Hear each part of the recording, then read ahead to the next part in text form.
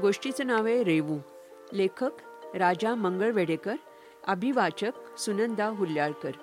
रेवू हे त्याचं नाव, सरसवणी हे त्याचं गाव. सरसवणी आहे गुजरात राज्यात, खेडा जिल्ह्यात. रेवूचे वडील शिवरामदादा व्यास. ते होते गोर. गोर म्हणजे भिक्षुक. लोकांची लग्नकार्य लावायचे, धार्मिक कामं करायचे. व्यासांचा तो व्यवसायच होता. पण रेवूंनी हे असली गोरकी कधी केली नाही, कारण गोरकीतल्या कर्मकांडावर आणि अंधश्रद्धेवर रेवूचा अजिबात विश्वास नव्हता. रेवूचं शाळेतलं शिक्षण तसं बेताचंच झालं होतं, पण त्याच्या तरुणाईत त्याला एक वेगळीच शाळा भेटली होती, आणि ती म्हणजे तुरुंग. म्हणजे रेवू काही तसा चोर नव्हता की दोरडखोर नव्हता, पण चोऱ्यामाऱ्या करणाऱ्यांच्या संगतीत मात्र तो वाढला होता. आणि ही मंडळी देखील त्याला भेटली होती तुरुंगातच. म्हणजे त्याचं असं झालं की रेवू ऐन तारुण्यात देशाच्या स्वातंत्र्यासाठी लढाई चाललेली होती. देशाचं स्वातंत्र्य बळकावणाऱ्या इंग्रजांना देशाबाहेर घालवून द्यायचं होतं. या लढाईच्या कामात रेवू गुंतला होता. इंग्रज सरकार नाना तऱ्हेने देशाची लूट करत होते. नाना तऱ्हेचे जाचक कायदे बनवत होते. लोकांचं सत्व काढून त्यांना निस्तेज बनवत होते. टिळकांनी, गांधींनी या कायद्याच्या विरुद्ध आवाज उठवला होता. सगळा देश खडबडून जागा झाला होता. आधी टिळकांच्या आणि त्यांच्या मागून गांधींच्या पाठीशी देश उभा राहिला होता, आणि रेवू त्याच्यात सामील झाला होता. गुजरातमधल्या गरीब शेतकऱ्यांवर इंग्रज सरकारनं अन्याय चालवला होता. त्याविरुद्ध गांधींचे एक शिष्य वल्लभभाई पटेल दंड थोपटून उभे राहिले. बारडोलीला त्यांनी सरकारविरुद्ध सत्याग्रहाची लढाई सुरू केली. सारा बंदीची घोषणा केली होती. बारडोलीच्या परिसरातले हजारो शेतकरी वल्लभभाईंच्या पाठीशी उभे ठाकले.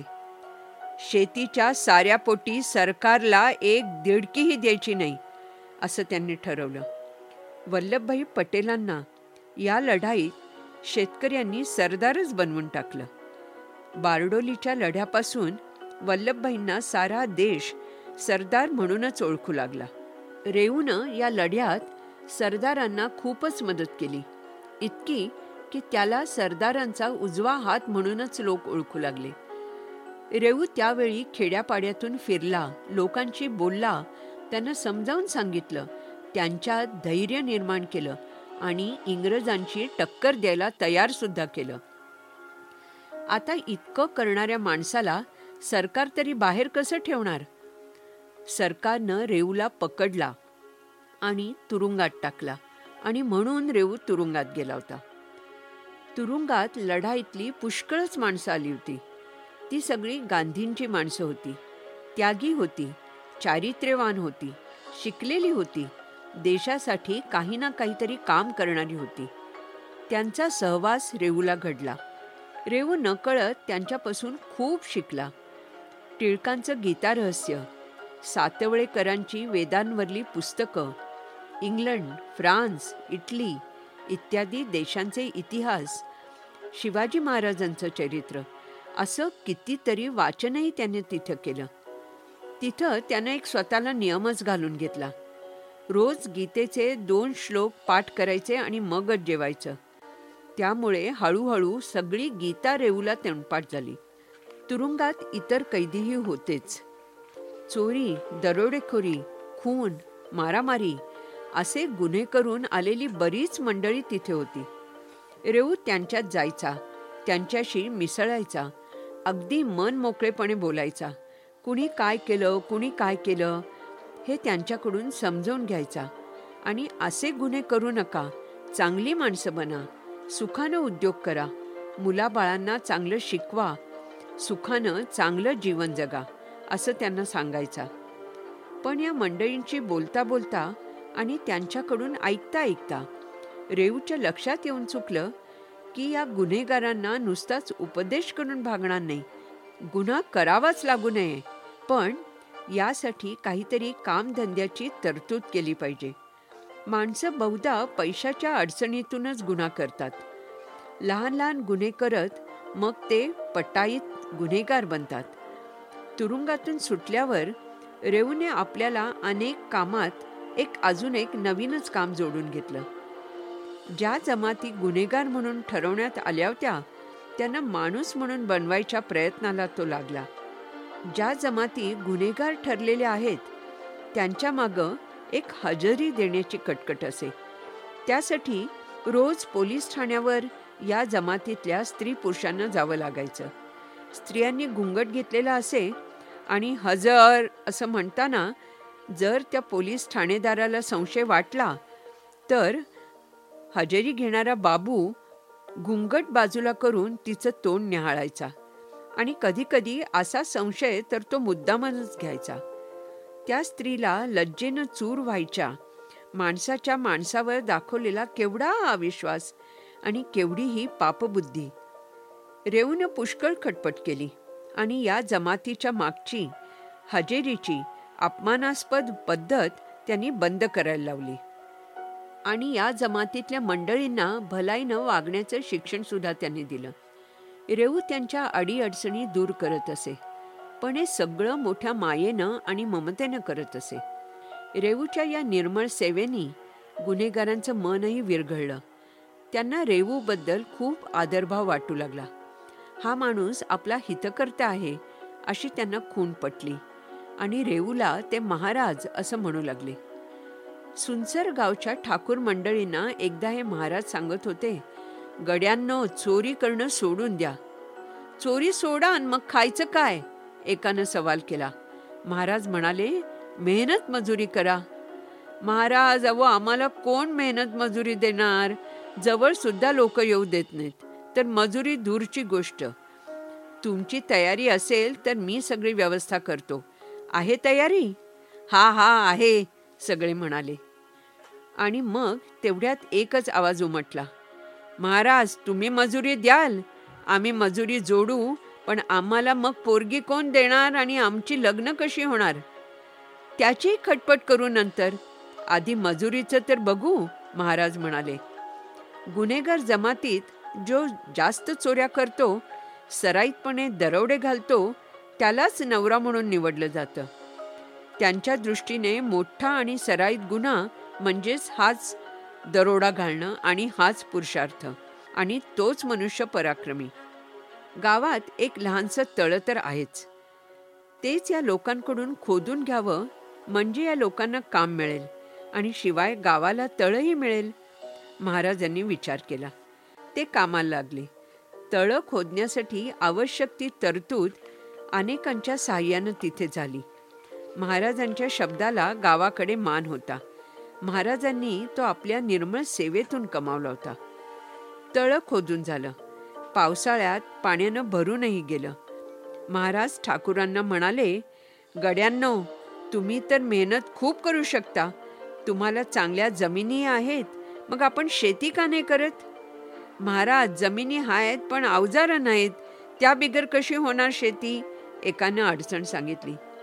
मी तुम्हाला अवजार देतो, कराल शेती?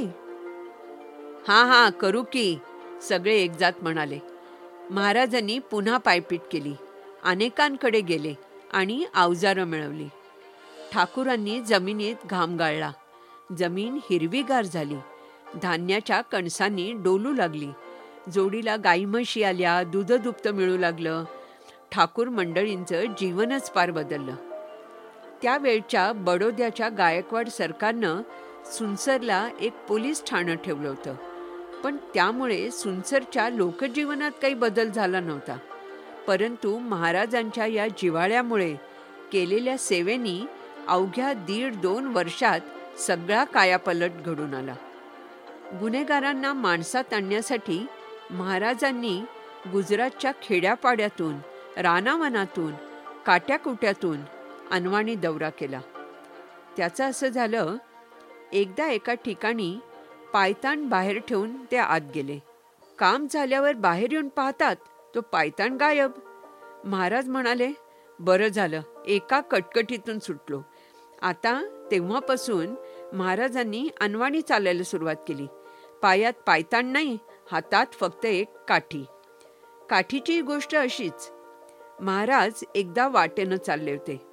मागून बैलगाडी आली. गाडीवानानं ओरडून ओरडून बाजूला व्हायला सांगितलं, पण महाराज होते आपल्याच नादात.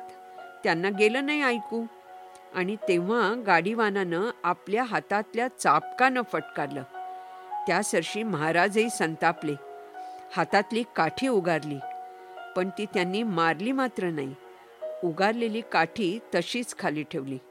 गाडीवानाची क्षमा मागितली. गांधीजींनी दिलेल्या अहिंसेच्या शिकवणीचा आठवण झाली.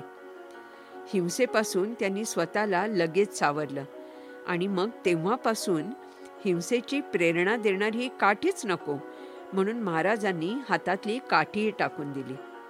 हातानं कातलेल्या सुताचा ढोपरा एवढा पंचा, अंगात कोपरी, डोक्यावर गांधी टोपी, कधी खांद्यावर जाडी भरडी घोंगडी, बस एवढाच महाराजांचा पोशाख असे. लोटा आणि रस्सी एवढंच सामान.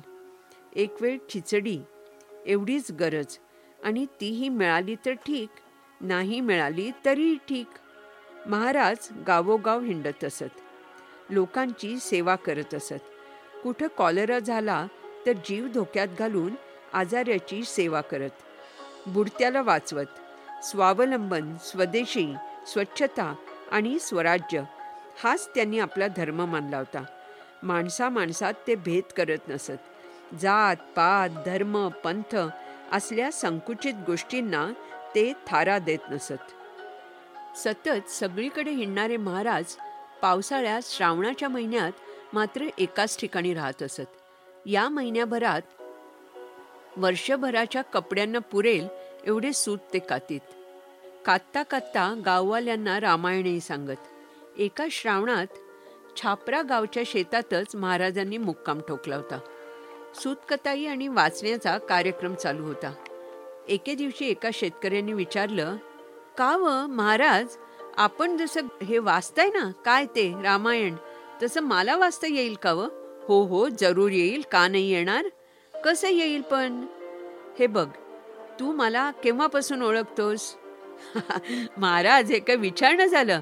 मी तर आपल्याला पहिल्यापासून ओळखतो. होय की नाही?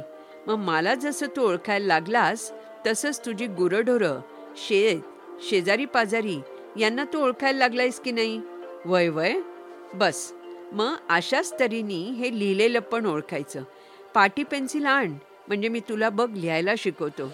यावर 2-4 दिवस असेच गेले, पण पाटी नाही आणि पेन्सिल नाही. शेतकरी काहीतरी सबब सांगायचा. महाराजांनी ओळखलं की बहुतेक पाटी पेन्सिल आणण्या इतके पैसे त्याच्याकडे नाहीत. मग एक दिवशी काय झालं, महाराजांनी जमिनीवरची माती साफ केली. शेतकऱ्याला बोलवलं, मातीवर क हे अक्षर काढून दाखवलं आणि म्हणाले, याला क म्हणायचं किंवा याला क म्हणून ओळखायचं. वय वय, कळलं महाराज, शेतकरी आनंदाने म्हणाला. दुसऱ्या दिवशी सकाळी महाराज बघतात तर काय, शेतात सगळीकडे कच क दिसले. अशा रीतीने महाराजांनी त्याला अक्षर ओळख करून दिली. पुढं एकदा स्वातंत्र्याच्या लढाईत तो शेतकरी महाराजांना तुरुंगात दिसला. तो काहीतरी वाचत होता. महाराजांनी विचारलं, काय रे वाचतोयस? शेतकरी हात जोडून म्हणाला, महाराज, आपल्या कृपेने मी रामायण वाचतोय. पुढे देश स्वतंत्र झाला, स्वराज्य आलं, गांधीजी गेले, महाराज आपलं काम करीतच राहिले. विनोबांच्या भूदान ग्रामस्थांच्या कामात गढून गेले. सगळ्या गुजरातचेच ते महाराज बनले. महाराज म्हणजे रविशंकर महाराज, आणि हेच असं त्यांना लोक ओळखू लागले. महाराजांना आयुष्यही खूप लाभलं. 100हून ते अधिक वर्ष जगले. सेवेतच जगले आणि सेवेतच गेले. महाराज म्हणजे मूर्तिमंत सेवामूर्ती, आणि ते सुद्धा फक्त गुजरात राज्याचे नाही, पूर्ण भारत देशाचे. धन्यवाद.